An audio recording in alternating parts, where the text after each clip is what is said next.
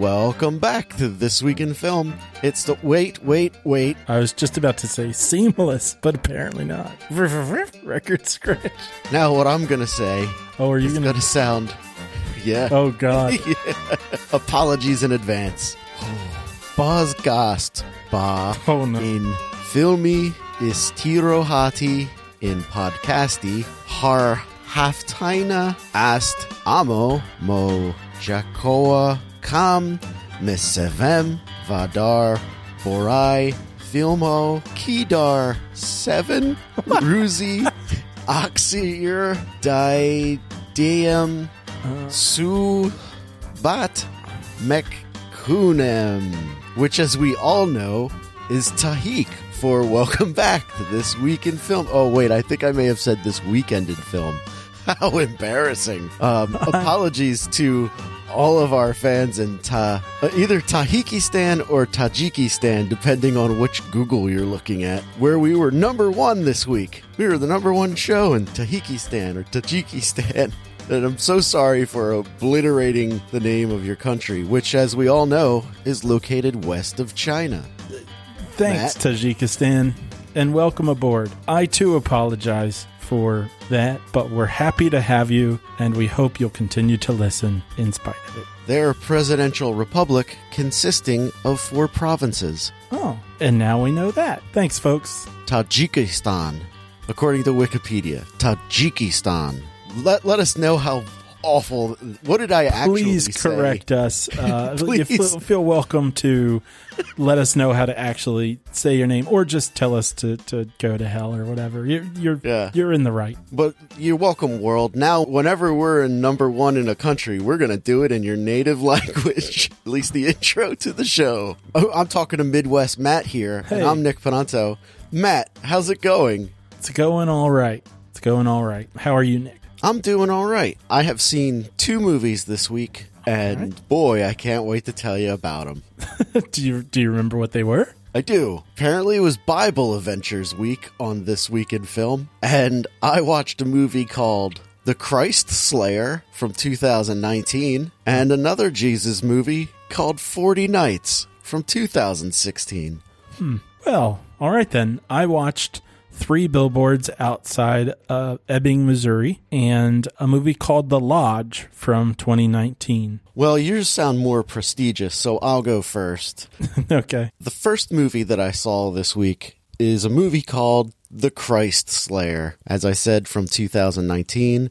It is directed by Nathaniel Knowes, and this is part 3 of the Quest trilogy, which is a trilogy I know nothing about. Did you know it was part 3 when you started it? We read that and went, we'll figure it out. And no. I mean, we ended up being able to follow along, but for the most part, no. And then the other movie that I watched, The 40 Nights, is part 1 of the trilogy. Oh. This story is the story. It's a Bible adventure, but it tells, I'm going to send you a text right now. Uh-huh. And I want you to pretend it's ancient Roman times. Okay. All right? Uh-huh. What is that lion getting ready to do to those people? What is the name that I have just texted you? Longinus. Are you being serious, or is that actually how you would say it? I might have just said that because I've heard that. I don't know. I would probably say Longinus. I would go with Longinus, too, or something like that. Yeah. Something along those lines. But your first instinct was correct. The main character in this movie is called Longinus. Oh, wait, I forgot I sent you that clip. Did that clip tip you off? That's why I think that came to mind. Shit. Oh, I ruined my own bit. So the main character's name is Longinus, and he's blind, and we're like, oh, wow. He's blind and was because he was blinded as a child. Now, you won't be able to tell that because most of the time when he's walking around acting blind, he acts as if he was blinded last week and he's just becoming a blind man instead of walking around with a certain level of, this guy's no daredevil. Okay. And like he walks around like he's drunk all the time and he's just very unsteady on his feet. And, you know, that's fine for a blind person in Jesus' times. Like, I don't think you'd get that far unless you had wealth like this guy's family comes from. But my wife and I, who were watching this movie, we thought that, oh, we must have gotten Longinus's story in the previous movies, like what happened to him, why did this guy blind him, and as a child, and like all this stuff. And the answer is no, you don't. No, the one flashback you get to him as a priest going, "Hi, I'm Longinus. Who are you?" And the old man says, "I am Fate." And then he like reaches to his eyes, and you hear a child screaming. And that's the backstory you get on why this guy is blind. That's so much. No, it's not. It's not much at all. So this movie is 2 hours long. If it was an hour and a half or an hour and 25 minutes, this would be my new The Room. Oh, man. And I am not exaggerating. Like the first hour of this movie took us an hour and 15 minutes to get through because we couldn't stop laughing to rewind it and watch stuff again. This is the most poorly written, poorly edited movie you've ever seen. I will say, beautifully shot. It's gorgeous. Nathaniel Knows got an eye for cinematography. It's beautiful looking. But Nathaniel Knows, who is also the editor of the movie, sucks at editing. Because you got characters flipping sides. You got sword sound effects. Like, you know the sound of two swords rubbing against each other? Yeah, it's like a scraping, like a sharp scraping sound. You got that noise when a sword's just moving through the air. Just things like that. But on top of very well and competently shot footage. It's mind-boggling. This movie starts off with Longinus. He's training to be I guess like a Roman centurion or something like that. I can't remember. And this guy who's not Rob Riggle is training him, and he's a dick to Longinus. And he just keeps asking him, like, who's the better swordsman, me or Crispus? And Crispus is this other guy, and he's battling him. And you're just like watching these two fight, and you're like, which one of these guys is the higher ranking officer? And why are they involving the blind man in discussing who the better fighter is? And then Crispus, I'm guessing it's Crispus, wins the fight. And the Rob Riggle guy is pissed off, so he picks a fight with Longinus, who's blind. And I'm going to keep saying this because they tell you constantly that he's blind. Okay. He beats the crap out of him for like a minute. And by beating the crap, I mean literally kicking him in the butt to knock him down. And then this guy, Crispus, saying, he's had enough. He's had enough, Vitus. I outrank you, Crispus. I will decide when he has had enough. I'm fine.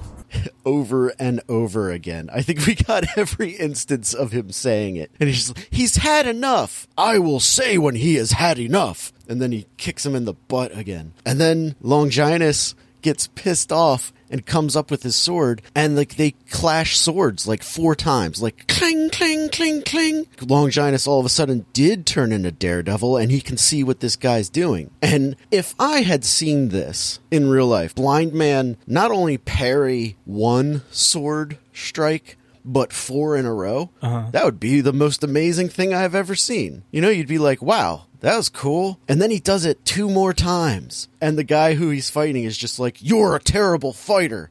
And then kicks him in the butt again. It's so stupid. Okay.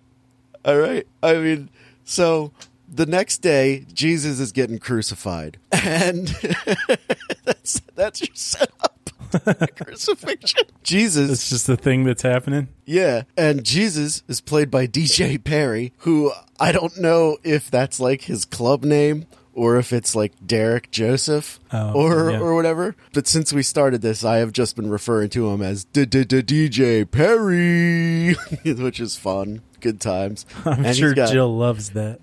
Right. But you don't get to see his face. We're at the crucifixion the next day, and the crowd of extras they have, which is like 7 people deep, are like, oh no, we're sad, I guess? Or are we cheering? We're not sure. We're going to do both. We're sad and cheering. And one of the 2 black guys in the movie is also being crucified. And this is like from Jesus' point of view. You don't get to see DJ Perry yet. You just like from his eyes, and you see Longinus off in the corner holding a spear, and Rob Riggle telling him, go stab him with your spear. And Longinus is like, I don't want to do that. And then Rob Riggle literally drags him over to Jesus and pokes him in the belly with Longinus' spear while Longinus is holding it.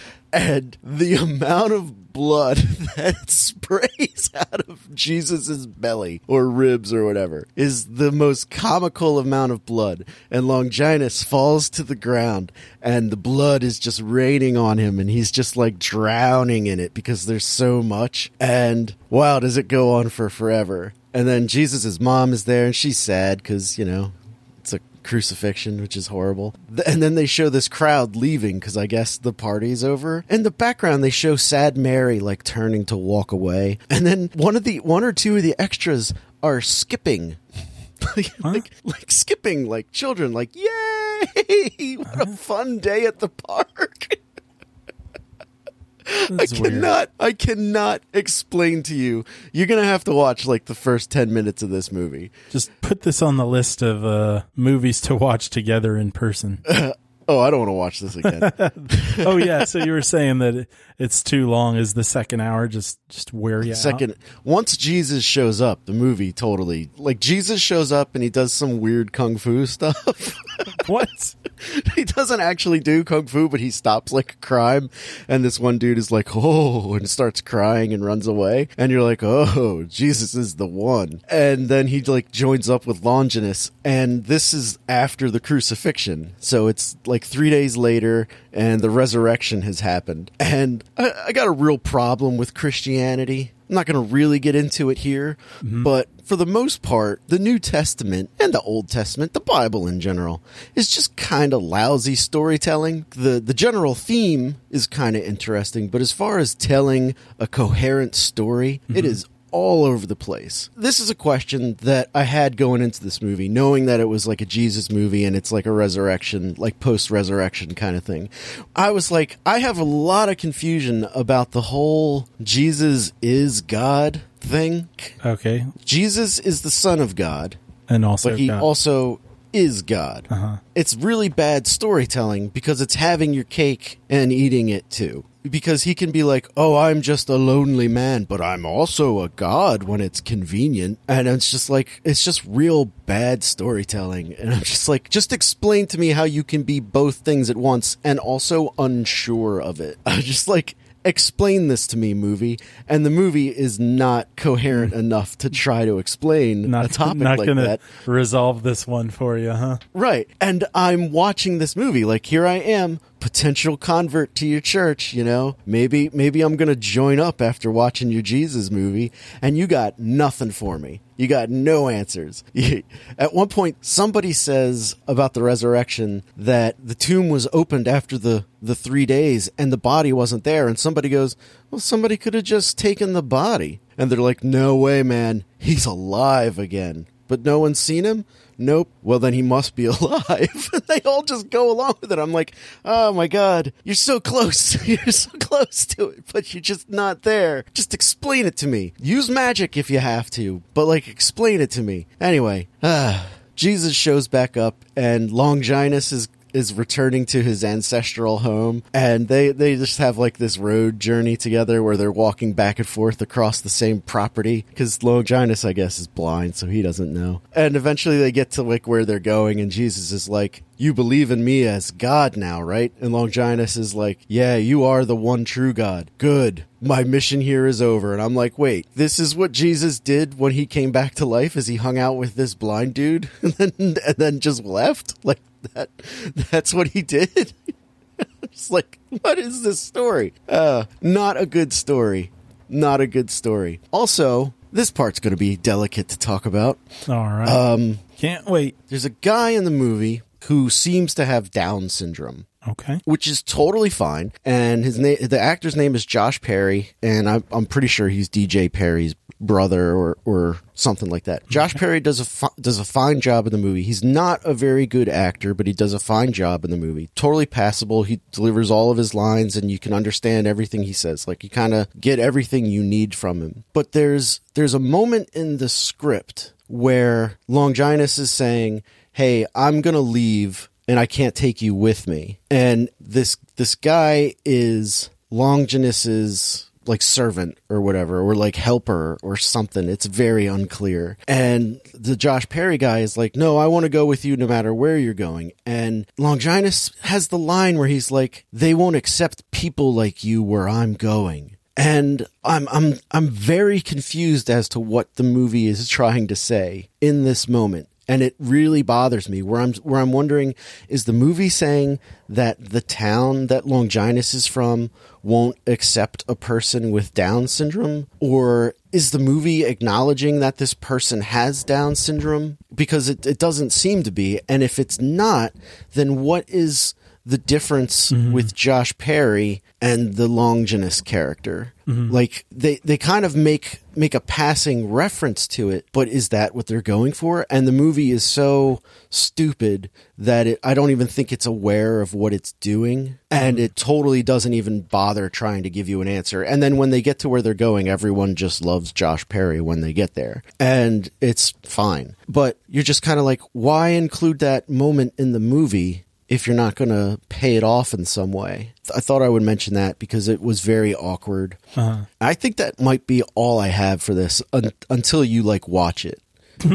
Not sure that's going to happen. Just watch like the first 10 minutes if you got nothing going on, because my God, did I laugh and laugh and laugh. I laughed so hard I got a headache like we were leaving a Tool concert.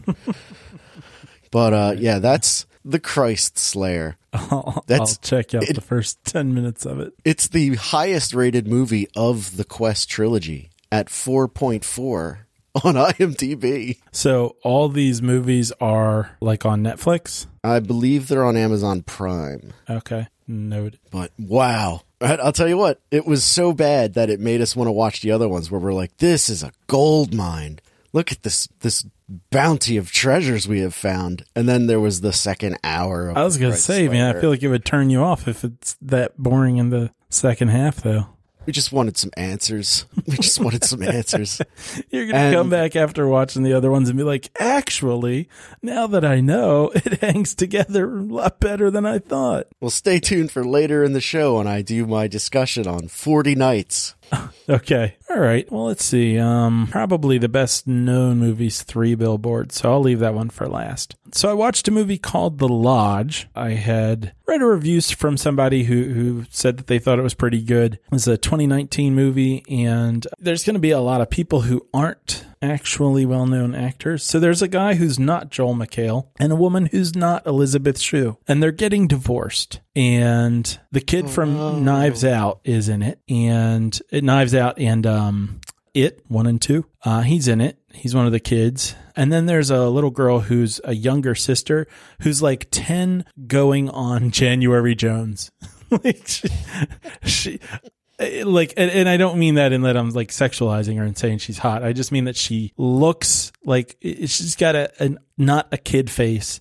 And specifically, her face looks kind of like January Jones' face. So anyway, not Joel McHale and not Elizabeth Shue are getting divorced, and not Joel McHale tells her, hey, I'm going to marry the girl that it seems implied that he like cheated on her and left her for. And so she goes home and promptly kills herself. Oh. Yeah. And then we kind of skip ahead, and it's pretty clear that the kids they like, you know, they're upset about their mom. They didn't like this woman to begin with, this new like stepmom or future stepmom. And there's this like pressure for them to like her, you know, coming from the dad. He's like, yeah, you gotta, you know, let her be part of your life and all this sort of stuff. And so they go out for Christmas to this lodge that apparently is a lodge that they used to go out to with the mom. And so, yeah, and some of the planning here is poor because there's a bunch of stuff in the lodge that's the mom's stuff. Like a lot of her religious things, like paintings on the walls and just things that belong to her. And he's like, oh yeah, that's hers. And he's like, do you want me to get rid of it? And I'm like, why didn't you get rid of this to begin with?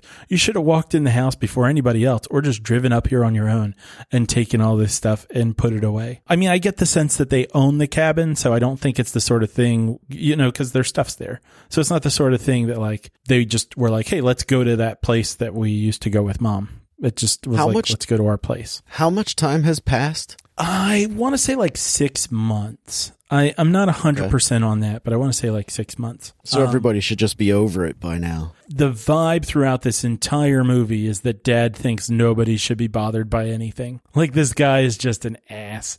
And he's not in the movie a ton, but whenever he is, he's doing something like that. Like, stop being upset and make me comfortable. I don't want to be bothered. Oh, and his new wife is an escapee, sort of, from a Christian cult. And so there's a lot in this movie that's like, it's bringing up these like Christian elements, and I don't know what they were about, but I'll finish up. It is Bible week on the show. Actually, that's true. Yeah. But this is sort of a psychological thriller horror movie type of thing. The kids and the woman end up in the house on their own for quite some time, and you don't really get a ton of explanation as to like what's going on. And that's, like I said, it's sort of a psychological thriller, so you're not exactly supposed to know. And when you say a set of time, are we talking like a long afternoon or a bunch of days? At least days, but the movie does some things with times and dates. And so weird stuff starts happening in the lodge. And I'm not going to recommend this, but I don't want to spoil it either, just in case you do. I'm not going to see it.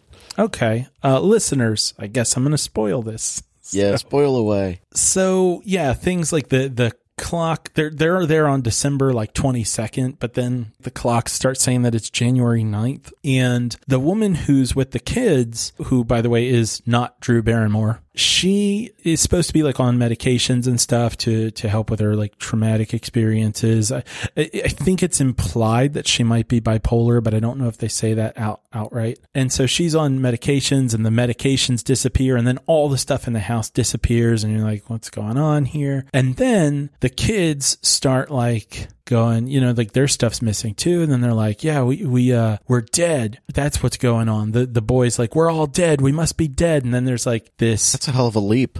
Well, then there's like this like newspaper that's out front, and there's this photograph of all of them with a flower, and it's like rest in peace, and all their phones are dead. And at some point the woman like hears the girl on the phone, and she yells at her, and she takes her phone. She's like, you've had a phone working this whole time, but it's not. And then it becomes revealed. Oh. And the boy hangs himself. Oh, God. To prove that they're not I was going to say, dead. To prove that they're dead? Yeah.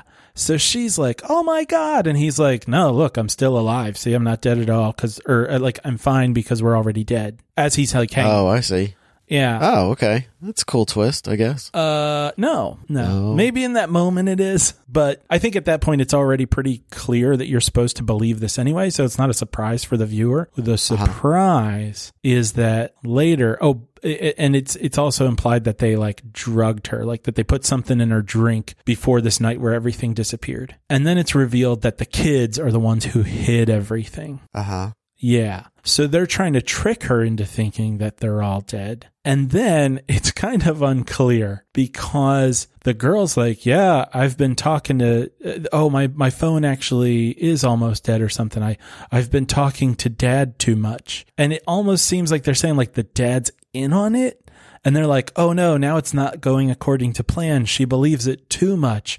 We need to convince her that we actually are alive and that we were just pretending, which is the truth. And then she doesn't believe them. Meanwhile, the whole time, the dad hasn't been talking to her. There's some sort of BS line where she's like leaving a message for him, and she's like, it's probably better if you text. But then it seems like she hasn't even been getting texts or anything. It really doesn't make sense. There's a good moment in this movie. The good moment is there's a point where not Drew Barrymore falls through ice in like a ice fishing thing, and the little girl almost falls, or no, she does fall in a little bit, trying to get her doll that fell in the ice hole. Then not Drew Barrymore falls in.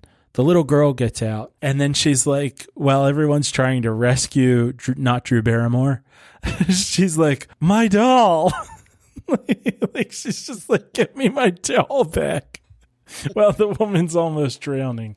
So that was the highlight of the movie. But the rest of this movie doesn't make a whole lot of sense. It's not awful, but it doesn't come together well at all. There were things about it that started out awfully. Like I made a note early on that said this movie is shot like ass, because it just looks like found footage, but still, like, so it's not like a moving camera, but the shots are just like, they're just bad shots where everything is in focus and things are just shot in the most boring way possible. That gets better as the movie goes on. So I was trying to figure out if there was a reason for that, but I could not come up with one. And figured out how to use the camera. Well, as the shoot went on. I don't assume that they shot the movie in chronological order, but if they did, that might be it. There were a couple things that I was like, well, in this moment, this seems like kind of an interesting shot or an interesting idea, but it's been stolen from another movie. Like there's all these miniatures and they seem to be stolen completely from Hereditary. And then, oh man, there was something else that seemed like it was out of a movie too.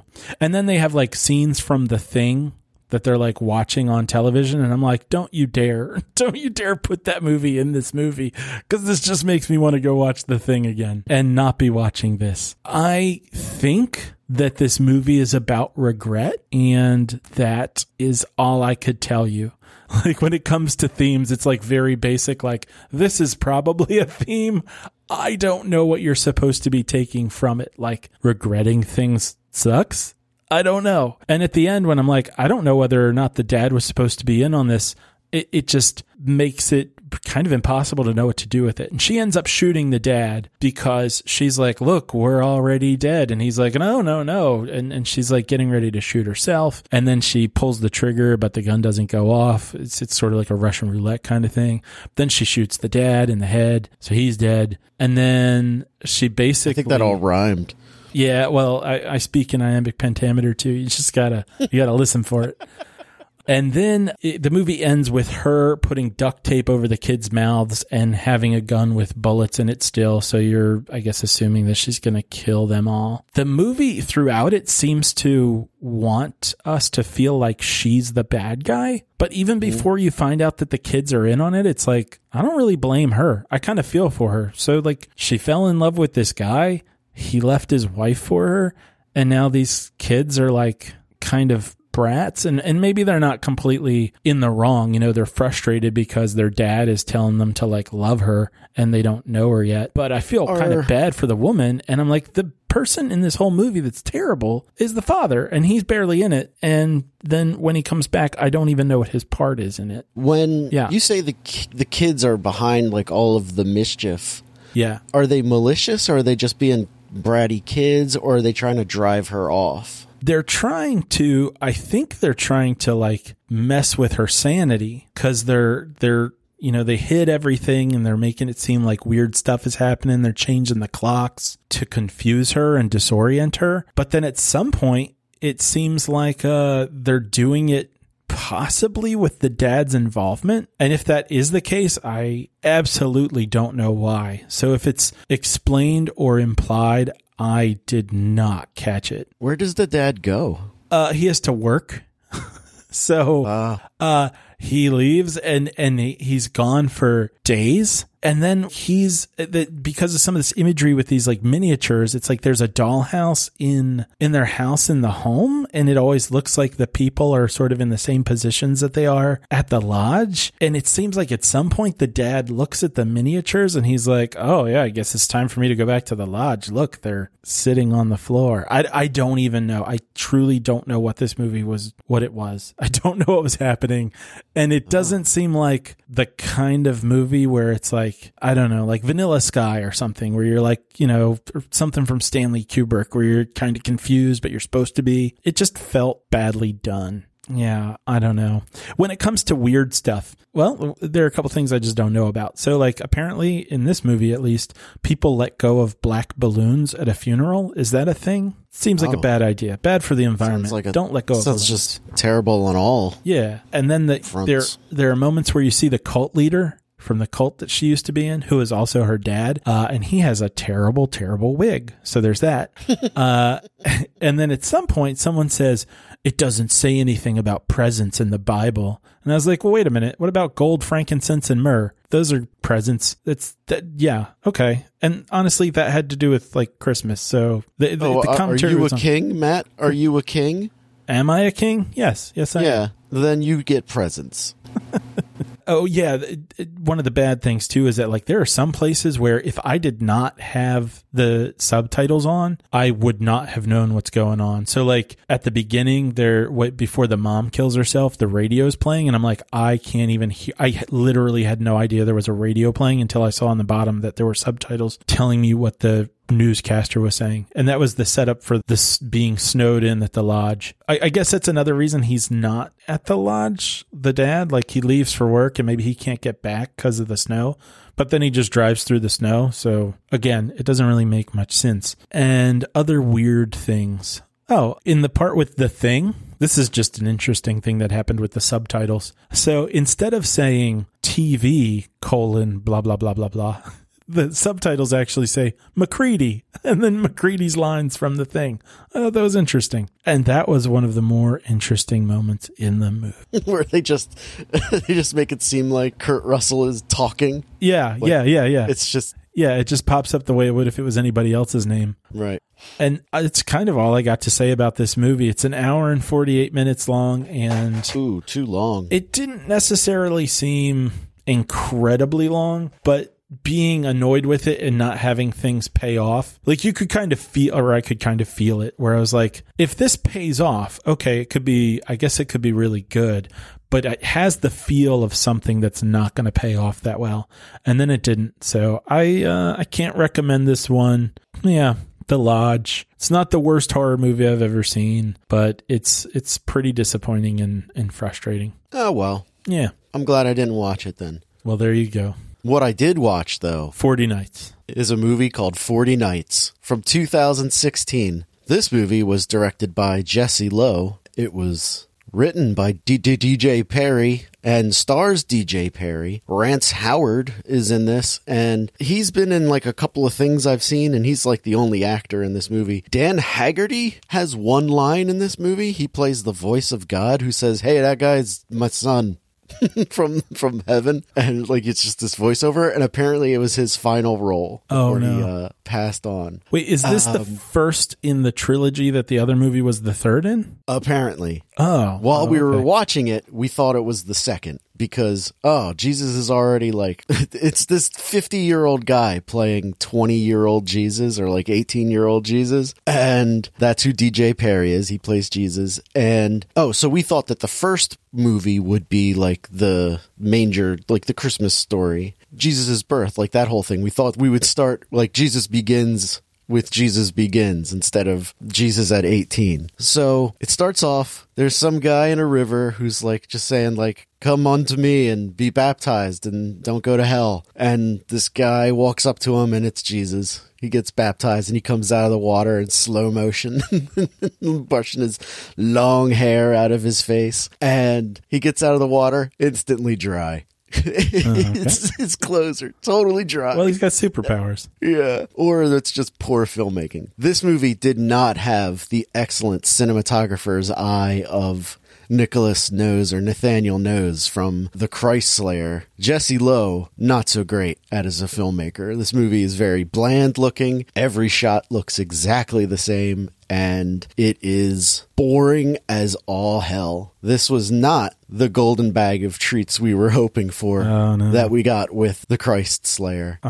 There was some nice stock footage at the beginning, and you could tell it's stock footage because it doesn't look anything like the rest of the movie. This is another example of Jesus has got nothing better to do than what the plot of this movie is. And the plot of this movie is Jesus is going to go walk around in the desert for 40 days and 40 nights, or for 40 nights, which is the title. And he will not eat or drink anything. And immediately my bullshit alarm is going off, where I'm just like, this is just shitty storytelling. Like, what are you talking about? Like, I know he's like a superhero and he's got all kinds of powers, but he's not allowed to eat or drink water for 40 days. And that's impossible for a human being to survive, whether or not he is a god. He's either a man or he's a god. Which is it? And the movie can't decide, because they keep doing the same thing from the other movie, where they just don't answer the question. They keep answering questions with more questions, where someone will say, well, how can you be so sure? And he goes, it is the divine presence that makes me sure. How are you so sure that I'm not? And you're like, that's not an answer. That's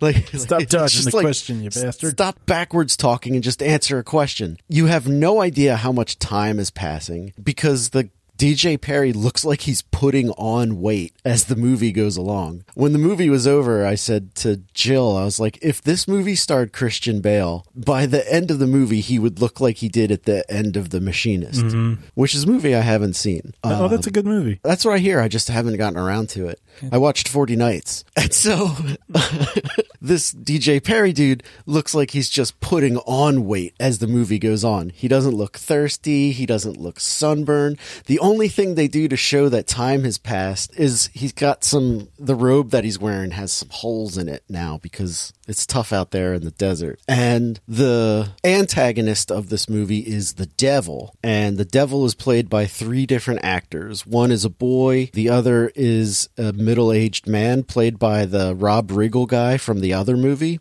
which was very confusing.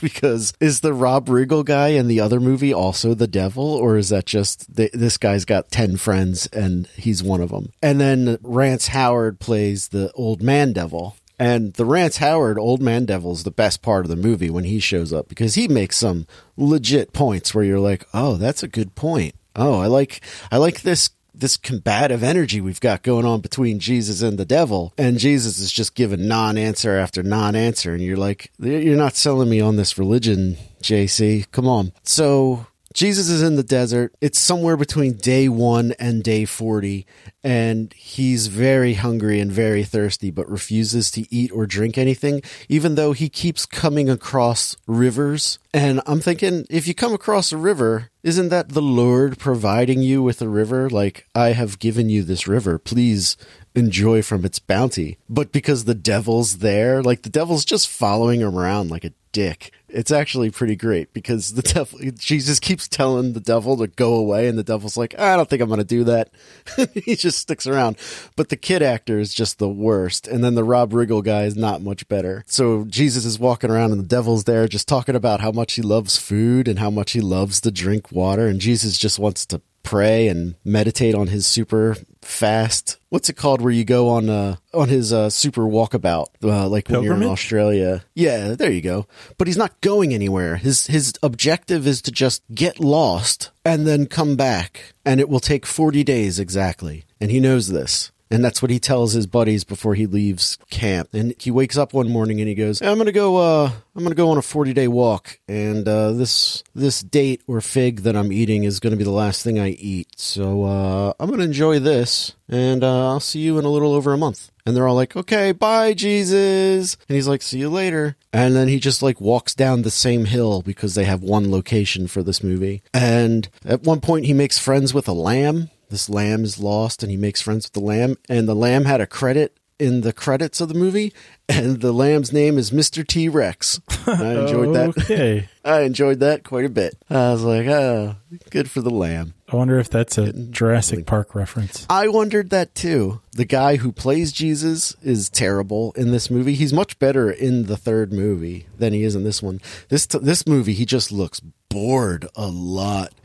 Sometimes he's just staring at the camera, and it's very uncomfortable. At one point he goes to light a fire and he just can't do it, so the camera pans away and then it pans back and he's staring at the camera, or just off camera, and the fire has lit, and you're like, did he light the fire with the flint, or does he have Jesus firepower? Like, did he flame on with his Human Torch? Much like the other movie, and I don't think I mentioned this, but the dialogue is the worst in these movies where, you know how they talk in Game of Thrones or in Gladiator, where it's an old style of talking but with modern delivery. I don't really know how to say it. Where like it sounds old but you understand what they're saying. Okay, so just like not authentic, it's more just stylistic. Right, where it just feels like, it feels like we're saying old-timey things, and I'm very smart because I can understand what they're saying. Okay. This movie is going for that, but fails on every possible level, as does the other one, where at some points in this movie, I feel like they're just reading the Bible, where it's just like, and so forth you shall sooth this for coming upon me. And you're like, nobody would say that. That's one, that's not good dialogue, and two, it's delivered poorly. Both of these movies feels like a church performance of a Shakespearean play. Okay. Where everyone is just kind of terrible, and the sets are awful, and the costumes are wrinkled bed sheets. And you're just like, okay, well, I'm already here. I might as well finish. We're going out to dinner after this. We might as well finish watching it. And it just goes on and on and on. The philosophical debate that the devil brings up at the end is, he says to Jesus, because he's basically tempting Jesus the whole time, where he's like, just give up on this whole God thing and join me, and together we can rule the universe, basically. He's doing a whole Darth Vader. And Jesus is like, no. But like as his quest goes on, he's like weaker and weaker because he hasn't eaten or drinking anything for a month. And the devil is an old man now, and he says, listen to this. I got one more good point for you. And I think it's a pretty good point. God created man, right? And Jesus is like, that he did in his own image and gave them the choice of free will. And Jesus doesn't seem particularly happy with that decision. The free will thing is a big theme in these movies, where free will is bad because in the Garden of Eden, when the devil offers Eve, the poison or the apple of knowledge or the fruit of knowledge or whatever, she makes a conscious decision to do that, even though God said, hey, don't eat that fruit or you gotta go. But she says, I'm gonna do that. And that's her choice. And the devil says to Jesus something along the lines of, because God gave them that trait, that's a foul. Or a failure on his part, right? And Jesus goes, I would assume so, or something like that. Something along the lines where he's like, I would agree to that point. And the devil says, if that's the case, and God made man in his own image, then God is fallible. And Jesus goes, now you're using that dirty tongue that got you cast out of heaven. And I'm like, that's not a response. That's a great point. That's a good point. Like the correct answer to that is, yep, everybody makes mistakes. And this one is God's. And that's why I'm here, so that I can feel what that mistake is, because I don't know what that's like. Or something like that. Like, that's the correct answer to a question like that. Instead, it's, don't you dare say that. And that's the end of the conversation. I was like, oh, that's a good discussion. And then there's another good point later where Jesus is talking to an angel who gives him a piece of bread at the end of his journey, which it's like lambus bread in The Lord of the Rings, because it just brings him back right away. And Jesus says to Gabriel, would you sacrifice yourself for your beliefs? Because Jesus knows he's going to get crucified next week or something like that. And Gabriel says, if I was ordered to do so, I would. And Jesus says, what you're describing is duty and not sacrifice. And I was like, oh, that's a good line right there. I like that. And then they just brush right past it. And I'm like, oh, they finally have like a coherent message in this movie of what I think they're going for. And they don't even know it. And they just blow past it to get to the end of the movie. And then you wanted to see the debate kind of play out more. Yeah, I wanted to see the debate, because this angel doesn't have free will. And so he can't do anything on his own. And then they have this like real quick discussion of, well, if I was a man, I don't know if I could be trusted with that kind of power to just decide whether or not to sacrifice myself for others. And he says something along the lines of, I don't know if I could trust myself to do that if I had that power. And Jesus is like, and that's why I'm the Jesus, or something like that, like something along the lines of, and that's what makes me better than you, or something along those lines. And then he like wakes up and he just like walks back to camp. I think I prefer the line, and that's why I'm the Jesus. Also, during this movie, there's a lot of flashbacks to when he's a child and to when he's 14 going on 50. And sometimes they call him Jesus and other times they call him Jesus or Jesus or something.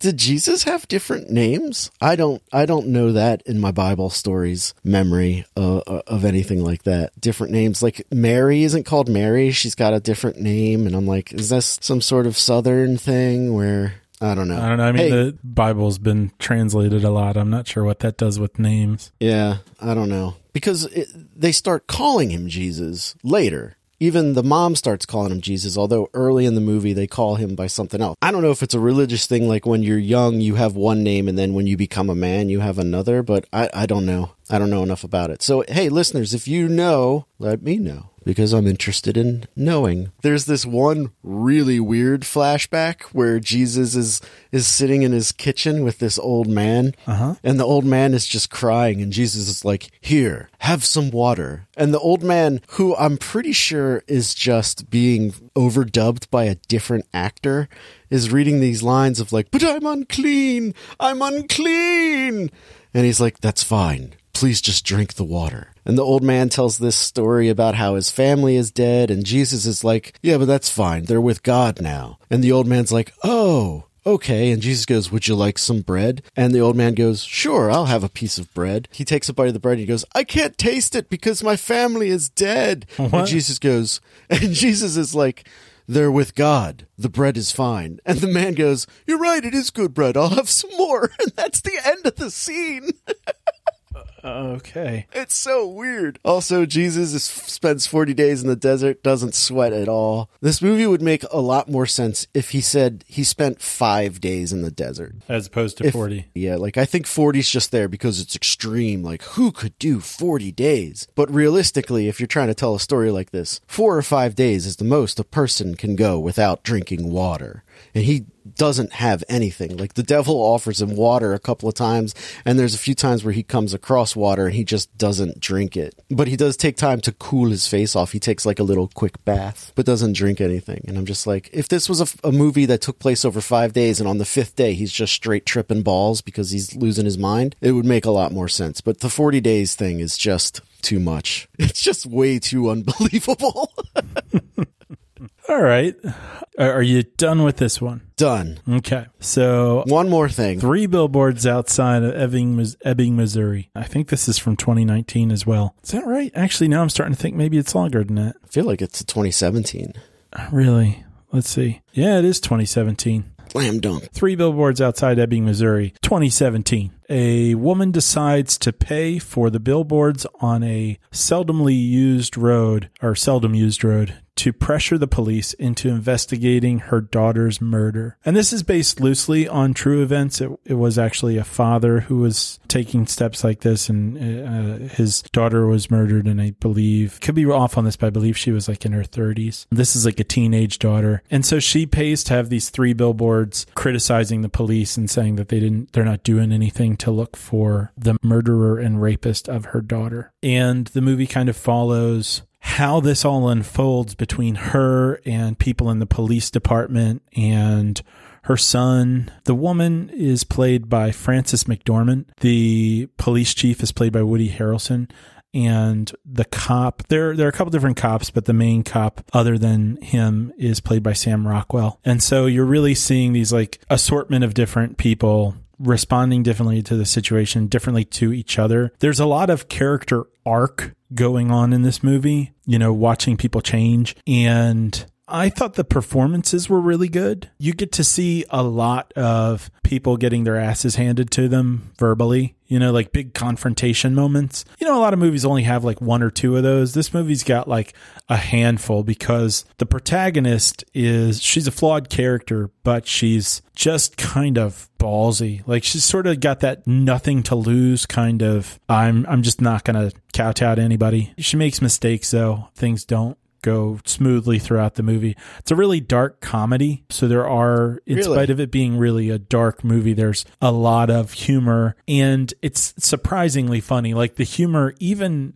it's in some pretty heavy moments and it's still, they sort of thread a needle with a lot of those moments. Is this a Coen Brothers movie? I don't think so, but it does sort of have that kind of feel. If you were to tell me it was, I wouldn't be surprised. Let me check. I can tell you. The writer is Martin McDonough, and so's the director. Yeah, Woody Harrelson's character, like the chief, he's a pretty interesting mix. It's like not really villainous and not really heroic. You can sort of be on everybody's side, although the Sam Rockwell character, there are a lot of parts of the movie where it's like, I'm not quite sure where he's coming from. You can just tell he's kind of in a bad place, but he's a little less sympathetic for a lot of parts in the movie. There are kind of almost like fantastical shades of not fantastical, like just like really far out there, but like it's not like a Life Aquatic with Steve Zissou kind of thing. No like glowing creatures and whatnot. So it's the opposite of whatever movie I was talking about a couple weeks ago. But it is sort of fantastical in that like the interactions are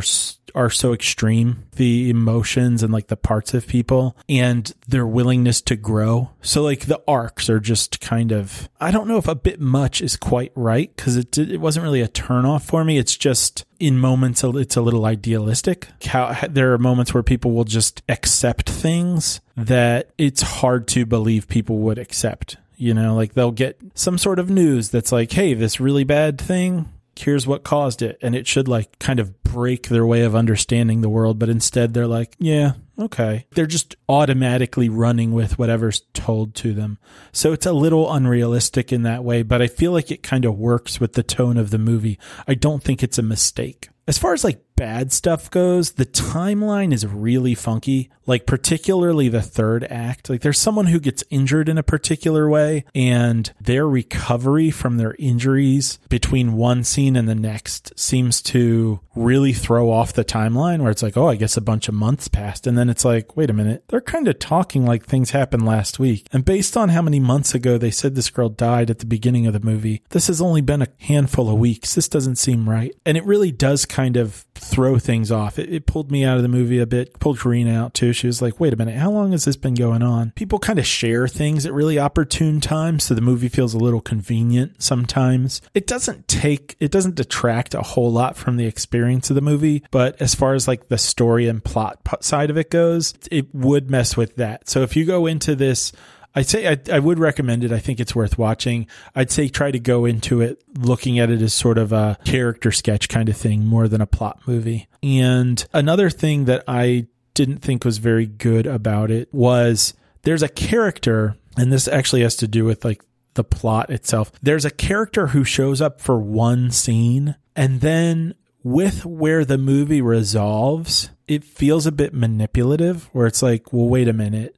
I know we're leaving with a few things ambiguous and we're probably supposed to leave them with some loose ends, but with what we discover, why was this character in the scene that he was in earlier doing what he was doing? And that part actually really, that part bugged me. Like this one particular character being there felt like a real cheat. It was pretty frustrating. I don't mind the movie ending with some ambiguity going on, but the way that part played out just seemed kind of cheap. And so the weird stuff is probably like the questions that leaves in the air. And like, it's not just questions about what's going on in the movie, but like what the movie makers were going for. But all in all, I think the performances are worth it. I think it's such a kind of unique movie in the tone that it strikes. And the fact that it manages to be successful at humor with as dark as everything is pretty interesting and impressive. So I would say, I'm not real hesitant to say check it out, unless you just don't like movies that are very dark, because it's dark. It's very dark. I think you would like it. Yeah, it's a movie I've always, I've wanted to see since I first saw the trailer for it, and just I'd had to watch 40 Nights. Yeah, we all have our cross to bear. Well, you get to make your own decisions. Is that all you have for that? Yeah, I think so. I think it'd probably be, once you do see it, it would be a pretty interesting movie to talk over together, but I don't have anything else to add right now. Well, that brings us to the next segment on our show, where we do our 5-on-5 segment. 5-on-5. There, it's got a theme song now. Oh, gotta love that theme song. Just keeps getting better and better. Oh, man, after last week's baseline, I didn't think we could get any better, but there it is. There it is. Matt, You'll go first since your list is already open. I see. What do I think you'll give The Lodge? I think you're going to give this a 1.5. All right. For the story, it's got an idea in there somewhere, but it's just done so crappily. I've really got to give it like a 2, maybe. Performances, acting.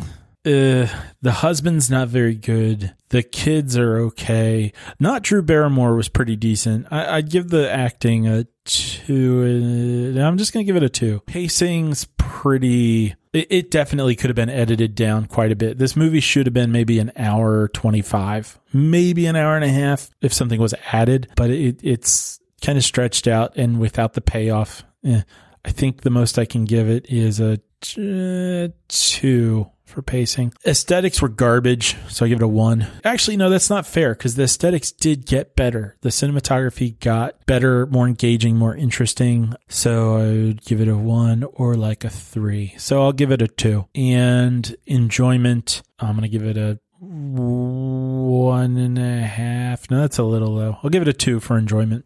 2 out of 5. Wow. 2s across the board. Yeah. So exciting. That makes your average score a 2. All right. Well, let's see. The other one was 3 Billboards Outside Ebbing, Missouri. What do you think I'll give that? I think you'll give 3 Billboards a 3. All right. This is more of a themes thing than a plot thing. It's got some plot stuff. I'm going to give that a 3.5. The acting is really, really solid. I think I've got to go with like a 4.5 on that. The pacing gets so wacky in like the end of the second act and then the third act. I feel like the pacing's got to get a heavy ding for that. So maybe 2. That might be a bit more of a plot issue, but like I said, the movie itself so much more about theme. I'll say that's in there. Aesthetics. I think it was a well shot movie. There's definitely some good imagery in there. The billboards themselves are very like eye-catching as they're supposed to be. I'm going to give the aesthetics a 3. And enjoyment, I think I'm going to have to give it a 3.5 for enjoyment, because I was engaged the whole time. Your average score for that comes out to be a 3.3. Okay. Which does not crack the top 10. No. Better luck next time. Opening my list, Matt, what do you think I'm going to give The Christ Slayer? 2. A 2. So plot for this movie, not very good. There's a couple of interesting themes in there. A few religious references, I think. But overall, the plot, I'm going to have to give it, I think I'm going to give it a pretty bland 2. 2.5. A 2. A 2. The acting is pretty atrocious. I'm going to give it a 1 for acting. Pacing, it gets a 0.5. Because, goddamn it, is it an hour too long? Even though it's 2 hours long, it's just too long. The aesthetics, now this is difficult because while the movie looks beautiful and is shot very well, it's edited like crap. And there's terrible sound effects and generic sound effects at that. Like where you just buy a sound effects CD and use those. Where I would give it a 4 for like the cinematography, I'd have to give it a 1 for everything else. So I think I'm going to have to give it, gosh, I guess like a 2.5. I guess 2.5 is fair. 2. It gets a 2 because some of those edits are just mind-boggling. Like shot to shot, the person is like on this side and then he's on that side. And then he's back on the other side. Now, enjoyment is another difficult one because for the first hour, this was the best movie I had ever seen. And then the second hour happened and like washed much of that out of our mouths. So I think I'm going to have to give the enjoyment a 3. But if the movie was a half hour shorter and as poorly done as the first hour, I would think I might have to give this a 5. Because I laughed so hard. I had so much fun watching the first hour of this. So my score for that is a 1.7. Matt, what do you think I'm going to give 40 Nights? I think you're going to give it a 1.2. Plot for this is incoherent. Jesus goes into the desert for 40 nights. That's the plot. And then a bunch of other stuff happens around it that doesn't make any sense. So I'm going to give it a 1 for plot. The acting is terrible. I'm going to give it a 0.5 for acting. It's worse than local church group theater. It's really bad. Pacing, it's only an hour and 24 minutes, so it's like over, but man, do you feel the whole thing. I'm going to give it a 1.5 for pacing, I think, which feels generous. The aesthetic, I'm going to give it a 1. It looks like crap. And then enjoyment of this movie, I'm going to give a 1 too. This one was not fun to watch. I didn't enjoy this at all. And that makes my average score to be a 1 for the movie, which puts it right in line with Cats and Legend of Tarzan. Tarzan the Ape Man still at the bottom with a 0.9.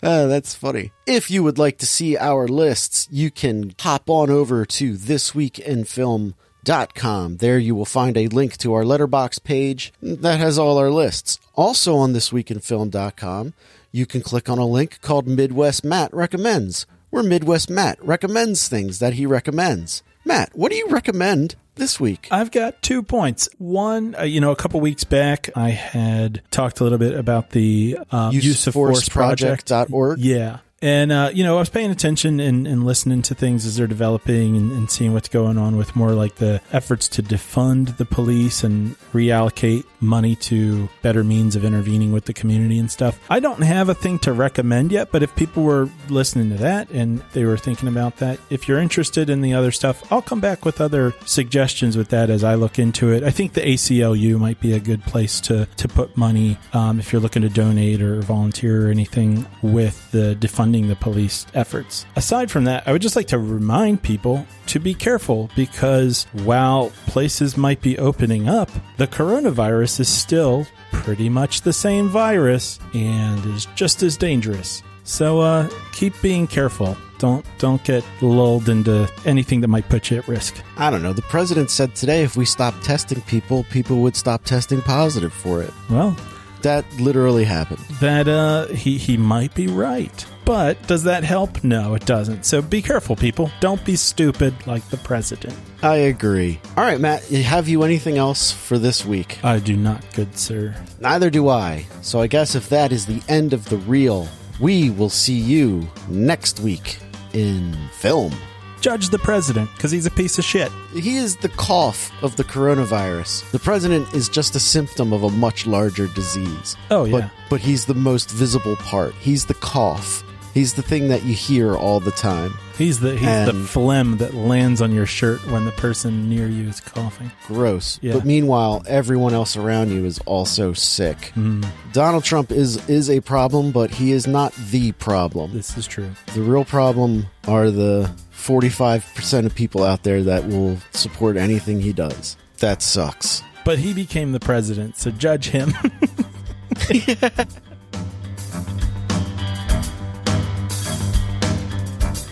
He's had enough, Fights. I outrank you, Crispus. I will decide when he has had enough. I'm fine.